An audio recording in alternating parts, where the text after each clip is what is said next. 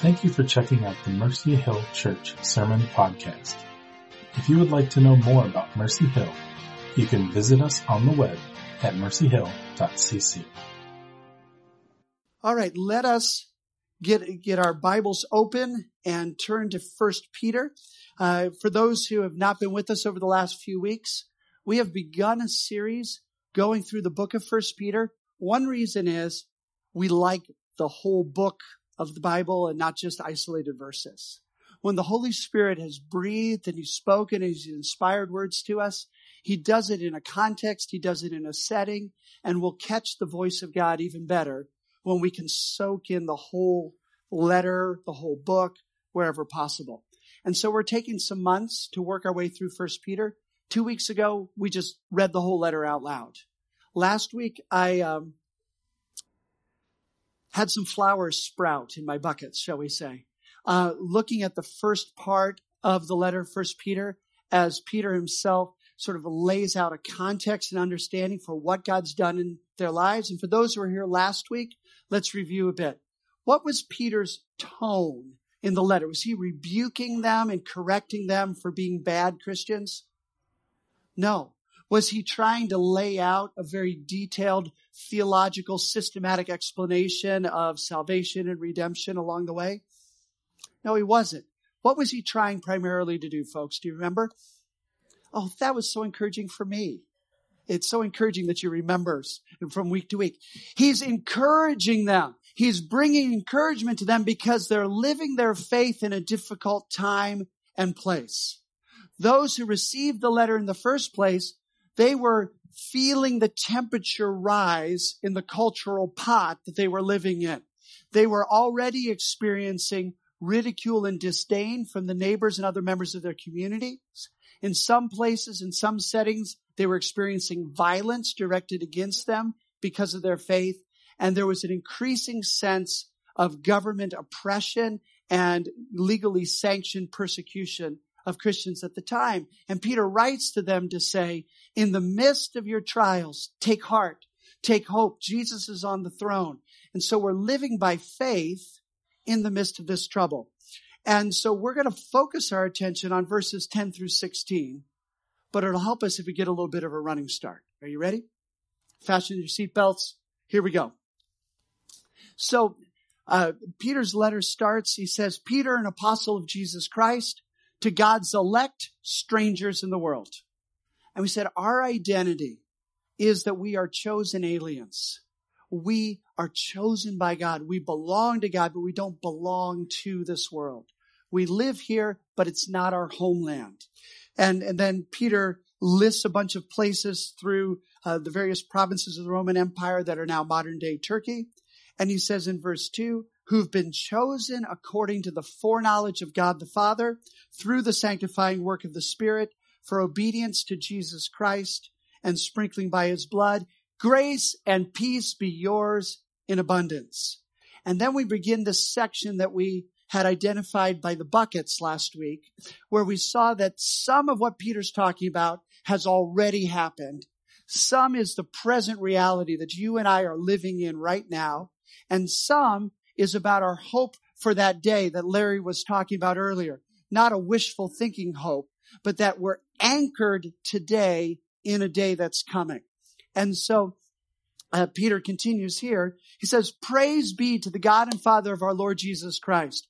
In His great mercy, He's given us new birth into a living hope through the resurrection of Jesus Christ from the dead, and into an inheritance,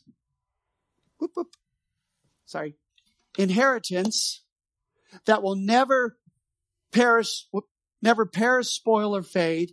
And where's it kept for us?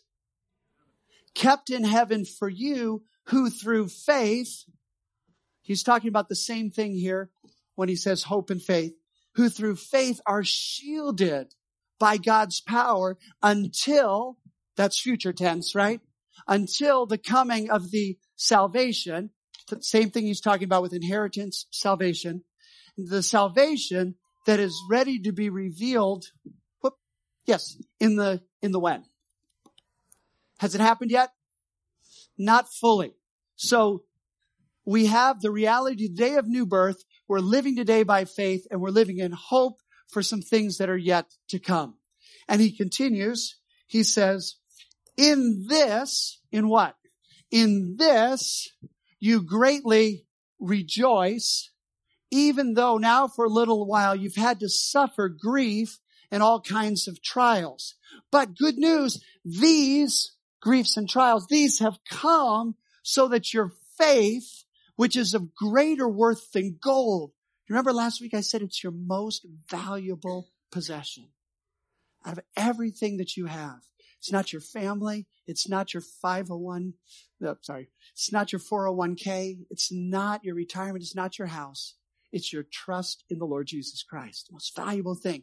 Your faith of greater worth than gold may be proved genuine and result in praise, honor, and glory when Jesus Christ is revealed. And the scripture says, Peter's continuing. He says that though you have not seen him, part of our condition today is we don't get to see Jesus face to face. But despite that, he says, though you haven't seen him, you love him. And even though you don't see him, you believe in him. And you are filled with a glorious and inexpressible joy. For you are receiving the goal of your faith, which is the salvation of your souls. There's a day coming. We're going to see him face to face.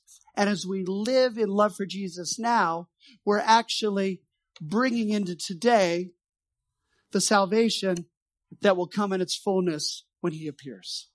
Are we together?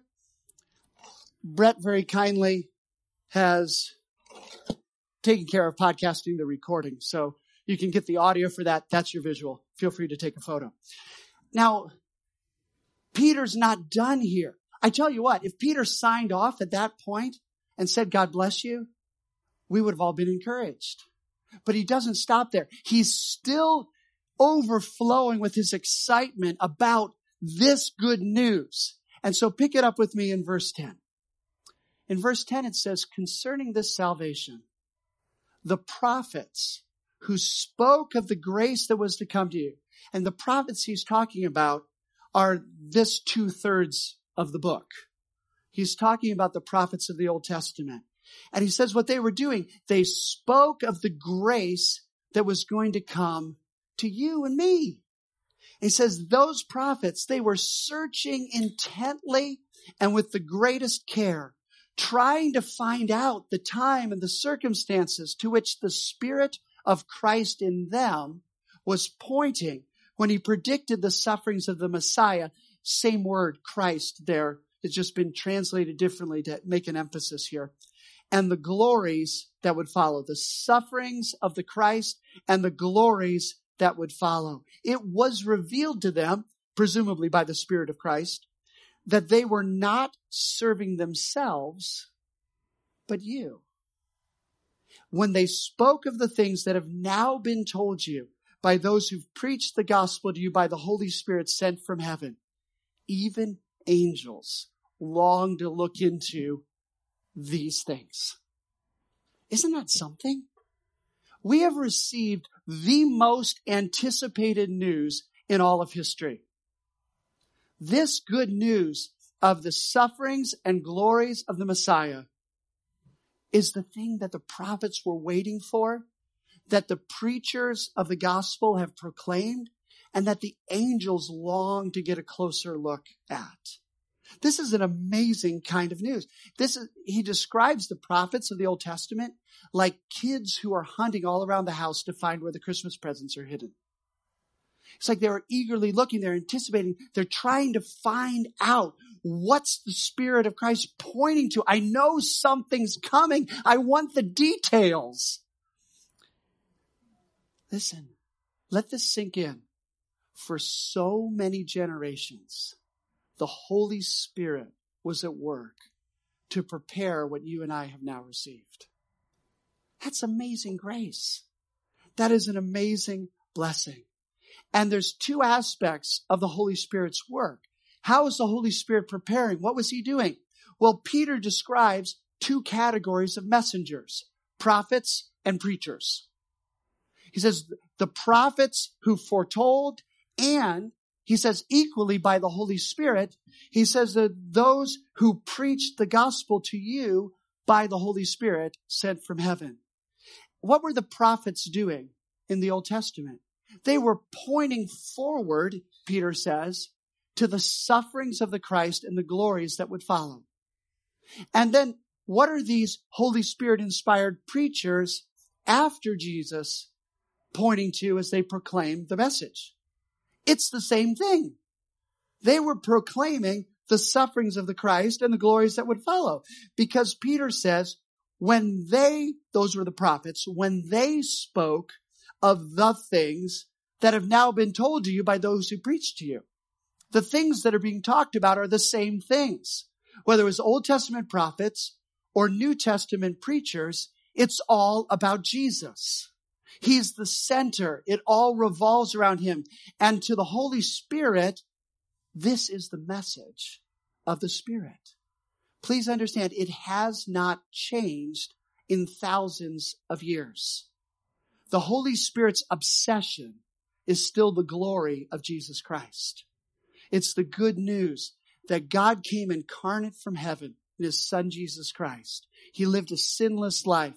He died and he gave his life on the cross. He suffered for you and me to take our place in God's judgment so that we can receive God's righteousness and by his great birth, by his great mercy, receive new birth into a living hope that will never perish, spoil, or fade, kept in heaven for us who through faith are shielded by God's power. This is the message that the Spirit has been proclaiming for thousands of years. Can I challenge us, please, as a church? Don't get distracted by other things. Because there's all kinds of things that are out there that can grab our attention like glitter and confetti, but they're not the main thing. And they're not the central message of the Holy Spirit. There's much today in our time that's being said under the name of the Holy Spirit that doesn't have enough to do with the sufferings of the Christ and the glories that will follow. That is not centered on the gospel of the Lord Jesus Christ. But that's the Holy Spirit's focus and his obsession. Whether it's Pentecost, whether it's Peter writing, whether it's today. The Holy Spirit does not have an attention deficit problem. He is still focused on the glory of Jesus Christ. And even angels long to look at these things. So could we please not get bored with it?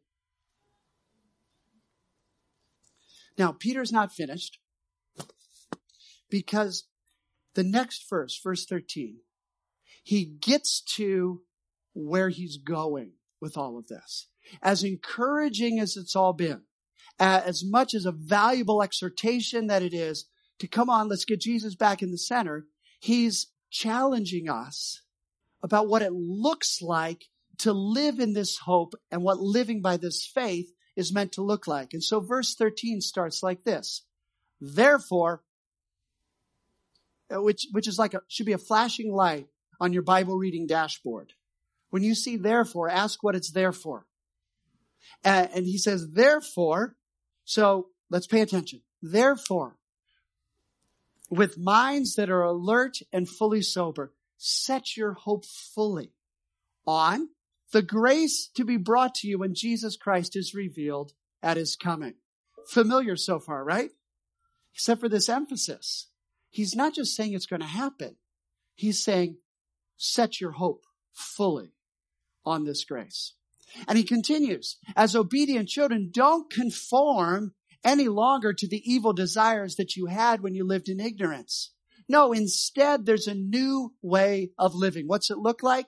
But just as he who called you is holy, so be holy in all you do. Because it's written, be holy as I am holy. Are you hearing that? And here's the thing. It means that Peter is adding something into our bucket now. And he's saying that the life of hope, that living in this living hope, the life of hope is a holy life. So, and you and I, brothers and sisters, also have to drive the stake of holiness in place in our lives. as part of our faith in the Lord Jesus Christ. Let's break down what Peter has to say here. Here it is. He's got kind of three statements here. And the first one is this: set your hope on grace. The second is, don't conform to your own evil desires. And the third is, when he says, be holy as I'm holy, he's saying, shape your life, be conformed to the things God desires instead. Conform to the desires of God himself. So looking at what's it look like to set our hope on grace? It's a grace that Peter says isn't fully here yet. Hope is not about what we've already received. Hope is about what we are awaiting, what we haven't yet received. It says there's a grace for us to set our hope on here. And setting our hope means, guys, our mindset really does matter. It matters. Where are we going to set our hope? What are we anchoring our hearts to? Because what we anchor our hearts to is going to make a difference to where the boat ends up going, right? And Peter's implication here is that your and my spiritual health, the actual vibrancy or lack thereof in our faith, it's up to us, not to mom and dad, not to my spouse, not to the worship team, not to the pastor, but it's our own responsibility. Nobody can set your hope for you. That's something that each of us do ourselves. And it's something that each of us do on like a daily basis or repeatedly through the day. Where are we hooking our hearts? Guys, that's up to you and me. It's not up to someone besides ourselves. Parents, we can help our children, but if you're still here upstairs today, it's on you, kids. Set your hope on the grace of the Lord. Peter challenges you and I to be the responsible party, regardless of whether your spouse is or isn't following Jesus well, regardless of whether the church you're in is a wonderful church and fulfilling all of your hopes, or whether church is being a very disappointing, painful place for you. He challenges each of us as believers in Jesus Christ to take responsibility, to respond to this glorious news that even angels long to get a closer look into, and to set our hope that much more clearly on Jesus himself. And so I want to challenge us. Watch out, guys, for the consumer mentality that so pervades our culture. Because we tend to think of ourselves as people that other people are supposed to do something for us. That's part of the American dream. It's a weird conflict with our self-sufficiency. But when it comes to participating in stuff, we choose to opt in or not based on what we think it's giving and bringing to ourselves. And how we think about the process of faith and hope and holiness and the relationship we have with the Lord, how we think about that, it really matters. One of the things that my wife struggles with in the healthcare industry is the way that things have moved from a doctor-patient relationship to a provider-client style relationship. And that's been driven by capitalism and the American financial side of the industry. And so upper management sent out some various memos for the staff about how they should treat and behave towards the clients. And Karen actually took a Sharpie at the office and she went through, she crossed out client every time it showed up on these posted memos and wrote patient over each one to emphasize these are not a commodity. They're people. It's not a consumer. This is a person that we're caring for. That was her motivation. But it's also the case that when we admit that we're a patient, we're saying, one, I'm needy. I don't have this all together. And two, the responsibility for my health is I've got to play a part in that.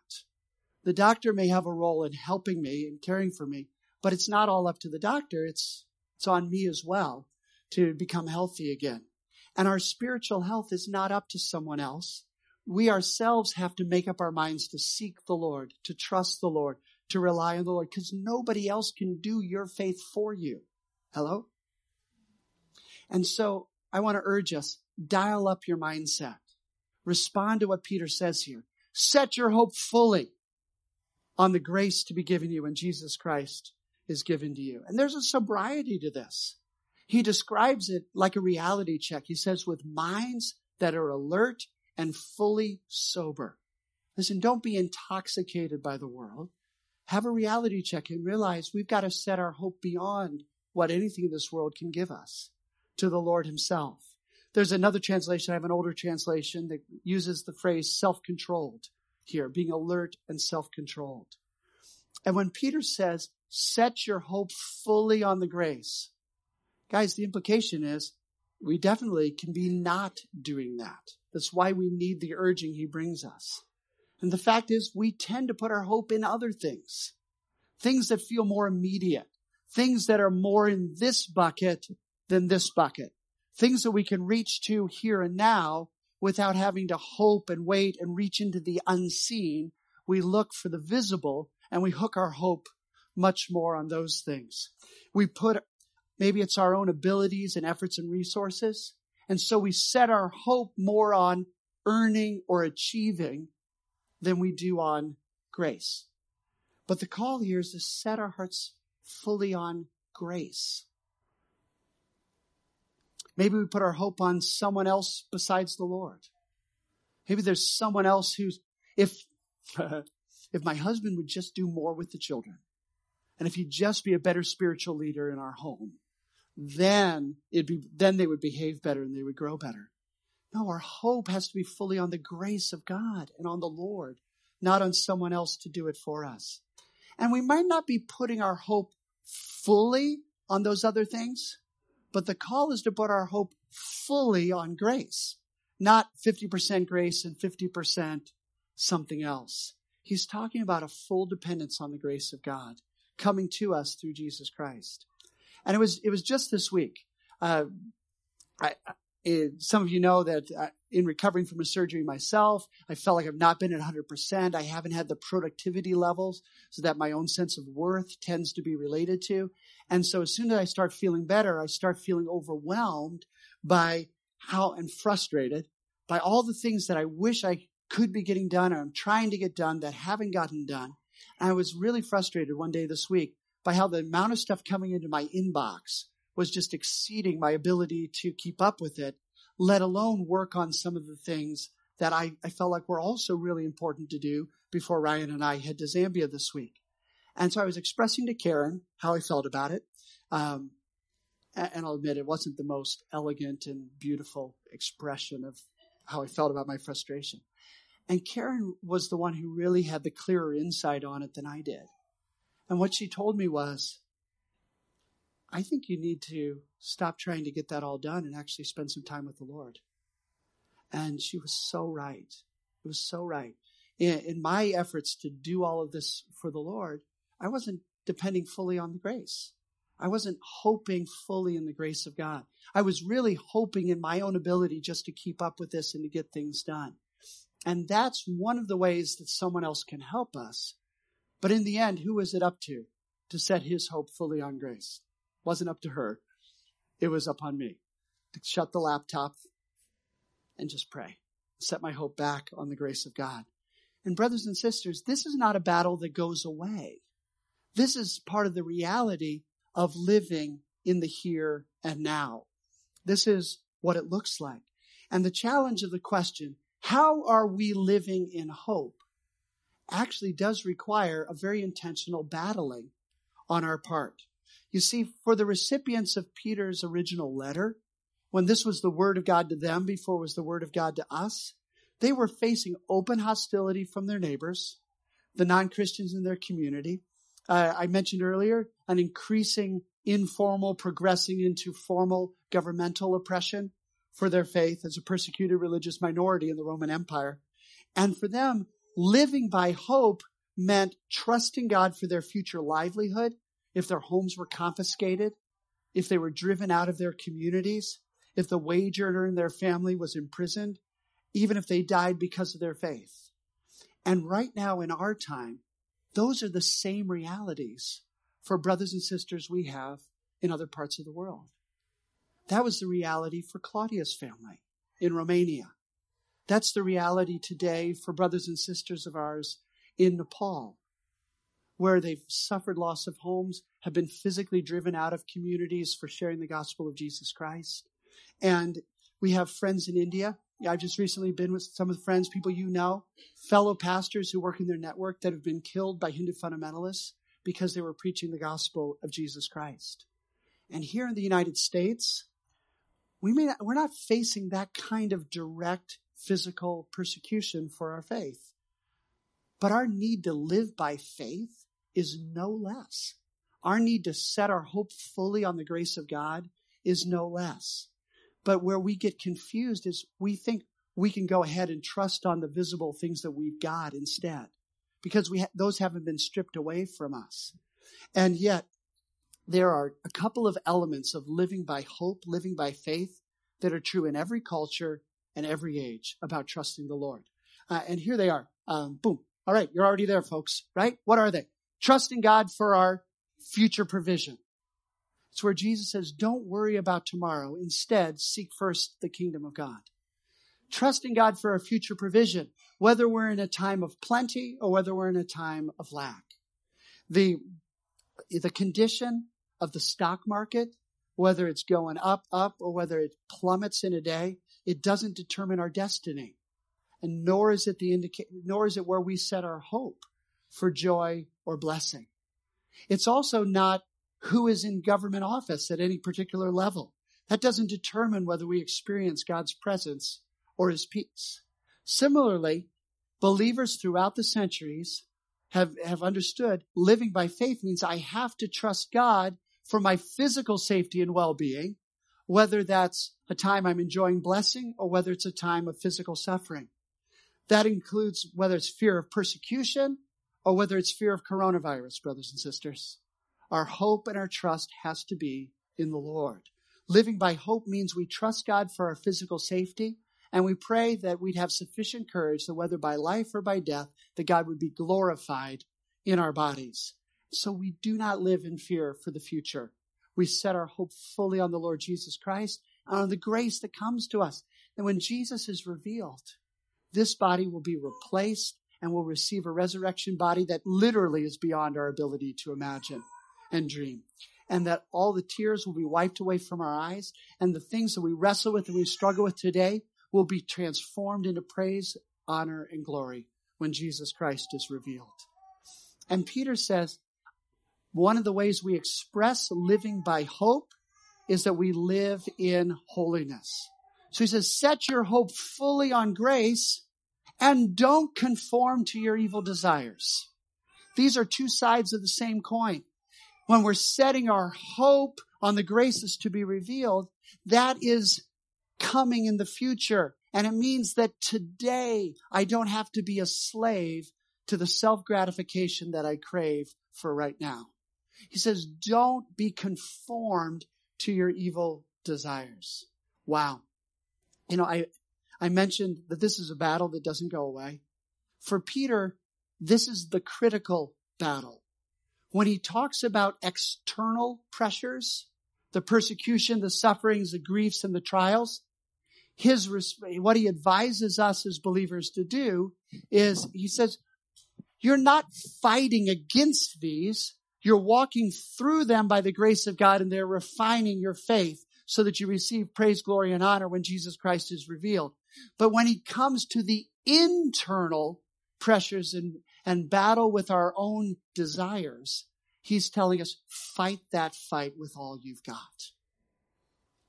So often we spend our energy fighting on the external battles. But what the Spirit's pointing to here is there's a primary battle, and it happens in here, not out there. He says, don't be conformed to the evil desires that you had when you lived in ignorance. This is an essential battle, to fight that conforming pressure of our own desires. And it's so connected to our setting our hope on grace, because the desires that we have cry out to be satisfied now. And what hope does is it says, I'm going to trust God to be my full fulfillment and satisfaction, even though I'm saying no to desires that don't line up with God's desires. And so setting our mind on hope means turning away from our own evil desires. And here's the implication, guys. Peter's saying you can't trust your own desires. Who said our desires were trustworthy? Right? There's no parent thinks that their toddler's desires are all going to be pure and right and good. Right? You don't let your 2-year-old pick their diet, pick their bedtime, because they won't make choices that are good for them.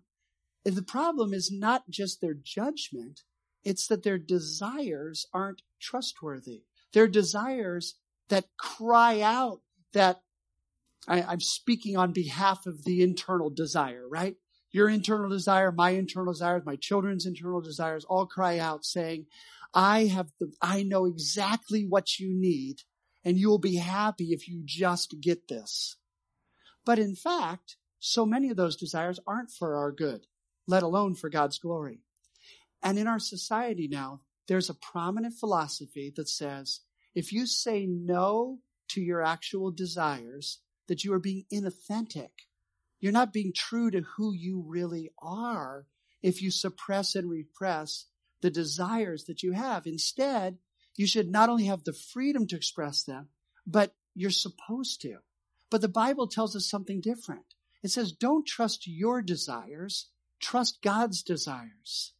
Align your desires with God's desires, because only God's desires are the ones that are right and good and true and lovely and actually good for you and me. Does that make sense? From the very Garden of Eden, which was a paradise, a place of the presence of God, without suffering, without conflict, without difficulty, right? What did God do? He set in place a demonstration that we need to trust Him over our own desires. He set in the garden a tree that was very attractive. It was lovely. It was good for food. It wasn't anything bad about the tree, except that He said, no, say no to the attractiveness of that tree and trust me and walk with me instead. And the fruit that God said not to eat in the garden, it was a desirable fruit. And the original fall came because man and woman together chose to follow their desires instead of God's desires for them. And some of our desires, some desires you and I have, correspond to legitimate actual needs that God's given us. If you're fasting, you shouldn't do it forever, or you'll get to the final bucket sooner than you planned. Right? But much of our desires, in fact, the ones that cry out loudest to us, they're just itches. They're begging to be scratched. But when we scratch them, do they go away? Momentarily. Then do they come back weaker or stronger? Stronger. And so Peter says, don't be conformed to the evil desires you had when you lived in ignorance. You've learned something new now. You've seen things that even the angels long to look into. So don't live just for the instant gratification of your own desires now. He says later in chapter 4, you've spent enough time in your life doing that. There's something better, a better way to live now. Because the life ruled by our own desires is not freedom. It's slavery. And when we respond to the one who called us, that's verse 15, that when we respond to the one who called us, we have to live as He is, not just however we want. Now, the scope of what that touches is probably every area of our life. One of the areas that we can be confident that Peter has in mind, because he brings it up again in chapter 4, is sexuality. One of the areas that he's definitely talking about is sexual holiness, where our own desires are not for our good much and most of the time here. God's word paints for us a picture of sexual intimacy being blessed and beautiful in the context of a covenant relationship that He calls marriage, a lifelong marriage between a husband and a wife, and says that any sexual relationships that are happening outside of that context are sin. Don't trust your desires. Be holy as He is holy. That's what it's written. And so it's going to touch on our desires. Because whether it could be something as seemingly innocent as just spending time watching Netflix shows that are basically benign, but are the substitute for me putting fully my hope in grace and praying and trusting the Lord, or something as destructive as watching pornography. Don't trust your own desires. Conform your desires to God's desires. He's called us to himself, and the walk of hope is a walk of holiness. And so it means that sleeping together between a man and a woman who aren't married to each other, or a same-sex couple, it's not God's way, and it's not compatible with genuine discipleship. The grace of God that's appeared, that has come to us, it's a calling to himself, and that calls us to live as he is in holiness. I am ever so encouraged, though, by the way the Lord himself talked to Cain about Cain's own evil desires. This is way back in Genesis when sin was running rampant and brothers against brother. And Cain, as an older brother, is jealous of God's favor and approval on the life of his younger brother. And God comes to Cain and he says to him, why are you thinking like this? Why are you letting these emotions take control of yourself? He says this: sin is crouching at your door. It desires to have you, but you must master it. I want you to know, God says you can win this battle.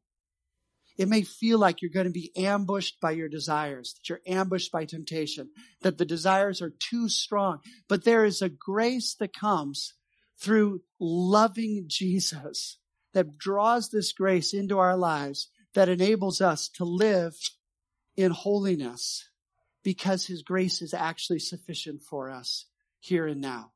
And when Cain blew it and God came to him and said, God's challenge him was, you don't have to make it worse now, just because you've already missed it. Don't keep going down that road. God says, I'm giving you a do-over. He says, if you do what's right, won't you be accepted? God comes to us and he says, look, you've already blown it. You've already missed it. But you don't have to be a slave to temptation and to evil desires. You don't have to even say, oh, because I know that upset God and God didn't look on that with favor, I'm doomed and God won't take me back. No, quite the opposite. God comes to Cain and says, you've got a second chance. You've got a do-over. And that grace is what's come in the person of Jesus Christ. That's the good news. That's the gospel for us. And simply put, holiness is this. It's living in conformity to Jesus Christ and his commands instead of conformity to our own desires.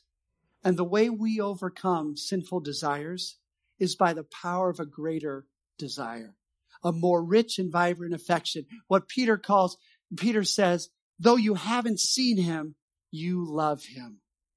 And that love for Jesus is what you want to cultivate in your life and in your heart. You do that by setting your hope fully on the grace that comes through him. And because the one who's called us is holy, we long for holiness. It's the prayer and cry of our hearts. And it's because he said, be holy because I'm holy. Friends, we've been born again into this living hope, which is an obedience to Jesus Christ. Verse 2 of chapter 1 here. And Peter's phrase here, I glossed over it just simply so I can come back to it now, where he says, the translation we were reading, verse 14 says, as obedient children, don't conform to evil desires. The phrase that Peter uses, it's kind of a Semitic expression. It could also be translated as children of obedience. It's who we are. He's given us a new identity through this new birth, through the resurrection of Jesus Christ. Living by faith in our days, it is a battle. The internal battle is probably more important than any of the external ones. And we live it by faith and hope in the Lord Jesus Christ. So I'd like to invite us, let's take a minute, let's pray. Where if there's a specific area where you know your desires aren't in conformity with the Lord's, bring that before him. Now, as you battle that, ask him to help your desires, but also make your determination of saying no to those desires part of your worship to the Lord. He sees that, and you can offer that to him as well.